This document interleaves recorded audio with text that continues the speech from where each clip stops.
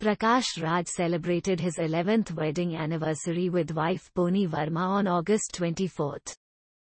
Their son Vedant wanted to see his parents get married in front of him and the couple obliged. On their 11th anniversary, Prakash Raj and Poni Verma got married once again. This time, it was quite different as it was in the presence of his children. His kids, Meghana and Pooja, from his first marriage, were also present.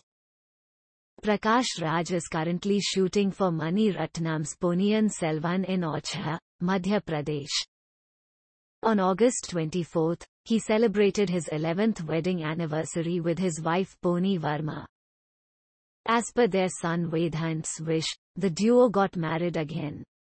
Taking to Twitter, Prakash Raj wrote that he married his wife Poni Verma again.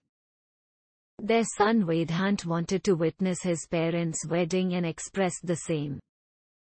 The couple fulfilled his dream as they exchanged rings and kisses in front of their children. Sharing the photos, Prakash Raj wrote, "We got married again tonight, because our son Vedant wanted to witness it. Family moments bliss."